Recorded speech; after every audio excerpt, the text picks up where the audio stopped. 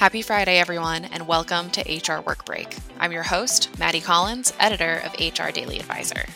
HR Work Break takes a quick but close look at everything human resources. For any HR professional, it's a must listen. I hope you learned something new, take some advice to heart, or simply stay abreast of today's trending topics. Now, it's time for a work break.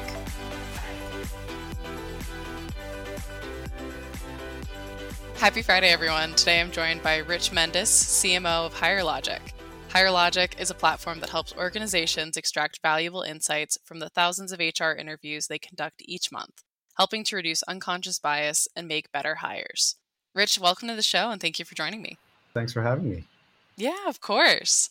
The Harvard Business Review found that 85 to 97% of hiring is based on gut instinct, and interviews are one of the only hiring processes that remain analog. And as we see the widespread adoption of AI and other sort of automated programs, the first question I wanted to ask you is, what is interview intelligence? Great question. I mean, that's incredible, isn't it? The amount of hiring that is still kind of based on gut instinct at a time when we're swimming in all this great data. That's really what the concept of interview intelligence is it's very difficult to change, in well-ingrained behaviors, right? We've been doing a traditional job interview the same, for decades now, right? It used to be always in person. Now we're doing increasingly, more stuff on the phone or remote. But ultimately, it's about human-to-human connection and talking to people. So it's very difficult to kind of change that process. So what interview intelligence is it's the application of AI and natural language processing and a variety of other different algorithms to listen to a human conversation and intelligently extract information about the conversation, about the candidate, things like how much of the job description did you cover in the conversation? What were the skills, job functions that were discussed? Are there any potential, strengths that the candidate has vis-a-vis this role or potential concerns? And so it's an attempt to automatically extract, signals from that interview that ultimately helps you make smarter, more objective hiring decisions. Definitely. So what does the sort of marriage of that technological aspect with the human connection look like in the interview process? What specifically do you think the AI picks up that a person might miss on? Sure. So first of all, it's important to remember that when you're in an interview, you're trying to form a connection with the candidate, right? And so as you're asking a question and listening, if you're also having to look down and take notes and synthesize those notes in your head to write down what you think the candidate's really saying or how that impacts your decision, that's a lot of things to do on the fly, right? We won't always be able to do that as humans in real time over the course of, say, a 30, 40, 60-minute conversation. And so we're often after the fact, after the conversation, also trying to remember what was said and write it down. And therein lies the challenge is that there's a lot of memory bias, right? And it's not on purpose. It's just something we have unconsciously based on the things that we happen to remember, whether we were having a good day at the time, right? And all sorts of other factors, environmental and other factors. What this AI and interview intelligence can help with is listening into the conversation, and it might be catching or getting the nuances that you may have missed either during the course of the conversation or afterwards. So for example, everything that the candidate mentioned that is a, let's say, quantitative KPI. Maybe they're a salesperson. They talked a lot about what percentage of their quota they hit, what the average quota is of the people they managed, how many people they managed, what the ramp up period was, all these things. Those are metrics that you could write down, but it gets a little arduous. And if you're writing, you're not really paying attention to the candidate. So, all these little things are, aspects that AI can help with. Also, AI is getting to the point now, especially with generative AI, where it can help summarize some of the salient points mentioned during this conversation, right? So rather than looking at a 60-minute transcript, which is going to be very, very long and filled with ums and ahs and pauses and all these things, AI can help summarize, for example, all the questions you asked and what the overall summary is in terms of the response from the candidate to that question, as opposed to you having to go back and pick through your notes or a transcript to figure out kind of, what the synthesis of that response was. It's not just making sure it picks up on the details, but also helping you to kind of synthesize and summarize those details in a way that's more digestible to help make better decisions. And you had mentioned a little bit earlier that the implementation of AI into the hiring and interviewing process can help mitigate like some human biases. Hmm. Sometimes people are nervous about the inherent biases that come from a human created technology. What sort of ways can you navigate those issues, both on the person interviewing and what the intelligence may or may not miss? I think there's very valid concerns about potential biases in AI models that could result in, say, based on the training data that the model was trained on, you could amplify some of those biases, or some of those biases could emerge in some of the outputs. So for the software companies and the vendors leveraging, I have, mindful of that, and pay attention to what types of outputs there are and ensure that they're scrubbing those biases where possible. And of course, any conclusions made about whether to hire that person or not should not be done by AI, right? So that's the other important thing to mention, is that, and not just in hiring, but in HR across the board, any hiring, firing, promotion, or other really important decisions ultimately are in the hands of, should be in the hands of a human. Having said that, as the research shows, humans could be biased in that process, right? So what we have to do is find the balance. And one of the balances that's emerging as a potentially good one is letting the human make the decision, but be informed by some objective data that they may have missed that AI could catch. Interview intelligence is a good example of that, where the output is not whether you should hire the candidate or what the ranking is of that candidate, but rather, hey, here are some objective insights about that conversation that could help you make a decision on whether to move forward or not. Yeah, I like that. It makes it more of like a quantitative assessment of information that you might have glazed over. Yeah, a little bit more factual, right?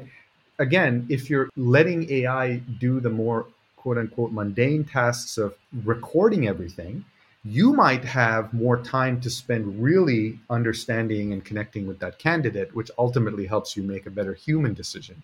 Definitely. So what are the ultimate like pros and cons of implementing interview intelligence into your process? The pros we've discussed, right? So, you can help save time, help reduce memory bias and unconscious bias. The other thing that the interview intelligence can do, by the way, I forgot to mention around that notion of bias, is there are specific types of questions that you really should not be asking during an interview. In fact, some of them are illegal to ask. Right. So, for example, the EEOC talks about, avoiding questions related to age, race, gender, and things like that. And HR spends a lot of time training hiring managers on what they shouldn't be asking or what they should be asking. However, there's really no auditing of the actual calls, the actual interviews that are taking place.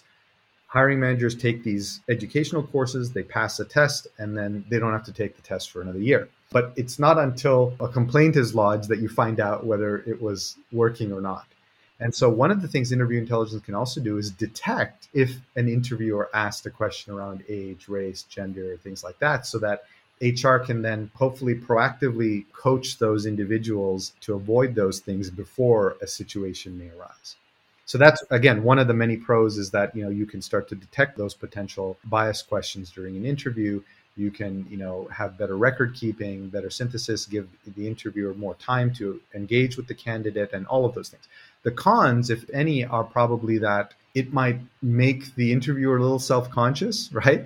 That this technology is listening. But I think, like any other good tech, it should blend into the background, right? Like, you really shouldn't be saying anything or doing anything during an interview that you're not comfortable being recorded, right? So I think we have to view it more as a productivity thing. And look, there are parallels where this type of technology is used, for example, in sales. There's sales intelligence tools. Companies like Gong.ai, Chorus, and others, where they listen to typically business to business sales calls and extract sales intelligence from it.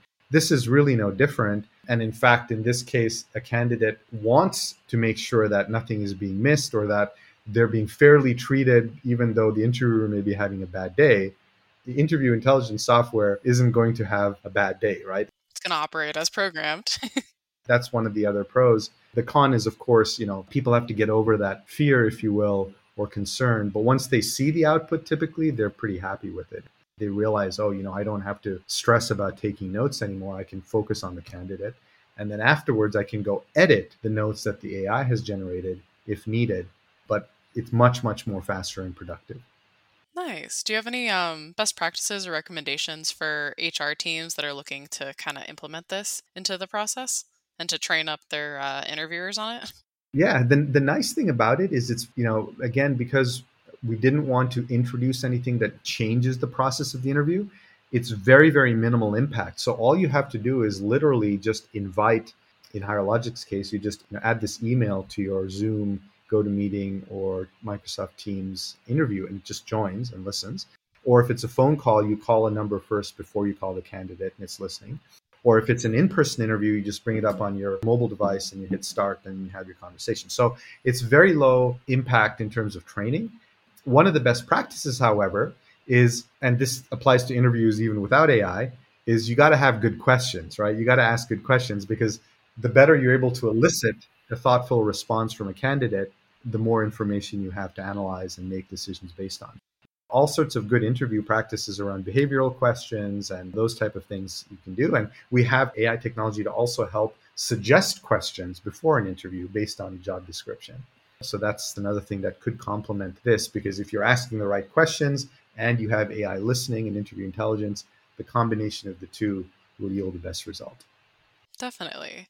And we had talked a little bit earlier about how AI is just taking the world by storm and everything's getting automated or implemented in a way to kind of streamline it.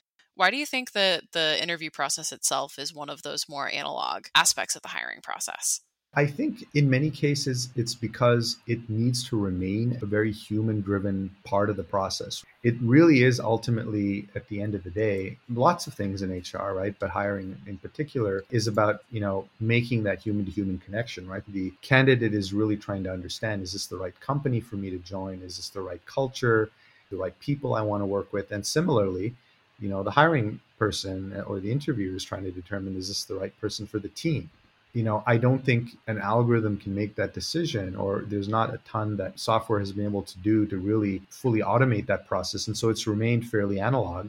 But now with the emergence of AI and natural language processing, generative AI, while we still can't replace that human in the process, we can do a lot more now to hopefully augment and complement the human process with some great objective data and other things that might mitigate perhaps when the human's not in their perfect form. Yeah. Use it as a support more than anything. Correct. Yeah. In the tech and the recruiting space, are there any buzzwords that have caught your attention beyond the concept of interview intelligence? For me personally, it has been interesting to get to know the staffing and recruiting industry. Coincidentally, perhaps due to the pandemic, or maybe this was a trend that was continuing anyway, the amount of staffing and recruiting has grown significantly. So more employers are outsourcing staffing and recruiting to third parties, maybe hiring less full-time people or more contractors or whatever the case may be. And in that world, there's all sorts of interesting buzzwords around things like candidate rediscovery is a big term. And that's a term used in HR too, but it's heavily used in staffing and recruiting, which is basically, there's a stat, I think, somewhere that more than 65% of applicants who apply for a job are never contacted. Yeah. Right? Even the ones you interview, you're only going to pick one, right? There's only going to be a fraction of them who make it to the final rounds. Exactly. So companies are spending a lot of time getting applicants and speaking to applicants that they never end up hiring, but that's a lot of rich data. And so if you can use interview intelligence to capture that rich data and you can store it in your database, something called an applicant tracking system, that's another common type of software. When you need to go find someone else for a role, instead of going back to start from scratch, you have this great wealth of information. Resumes are unfortunately very quickly out of date. But if you've had an interview conversation which is talking about a lot of forward-looking things like aspirations and stuff like that, you have a lot more richer data to go and search for existing candidates that might fit that role. Interview intelligence can help with this buzzword called candidate rediscovery, which in the staffing and recruiting industry has become a big thing. And the other one for HR is internal hiring, right? Internal hiring is becoming a big thing now. It helps to keep existing employees happy because they get to go try different things and move within the company. And one potential danger with internal hiring is there's even more chance of bias because you're speaking with people you know. Yeah. And those people have existing reputations in the workplace, whether bad or good. It's almost like, in some ways, ironically, it's less objective than evaluating a brand new candidate who you don't know. Exactly, yeah. And so having that interview intelligence listen might help to, again, mitigate some of that even more prevalent bias that you have when you're interviewing internal candidates who you may already know. Definitely. And the candidate rediscovery and the internal hiring and boomerang employees too. I feel like it brings it back to the human touch of recruiting and how important it is to have the people connect ultimately. Yeah, that's so cool. I didn't know about that. So thank you for sharing. And I have one final question for you. Since this podcast airs on Fridays, what are you looking forward to this weekend? Well, I have two daughters, one of who just started high school, so that keeps us busy. And also working at a startup, as you can imagine, it's not a 9 to 5 job. So whatever I missed during the week, I'll be catching up on during that weekend. So yeah, nothing too exciting. But when school's in session, that's kind of what keeps us busy. The summer's gone by in a flash. It's kind of crazy. Is she excited to start high school? Very excited. Yeah, she's a bit of a social butterfly, so she's enjoying it. That's awesome. Well, I hope this weekend you don't have too much work to catch up on from the week or any emergencies pop up, and it's just some good quality time with your family before the school year gets into full swing. Thanks very much. Of course. And Rich, thank you again for this lovely conversation. It's been a pleasure speaking with you. Likewise. Thanks for having me.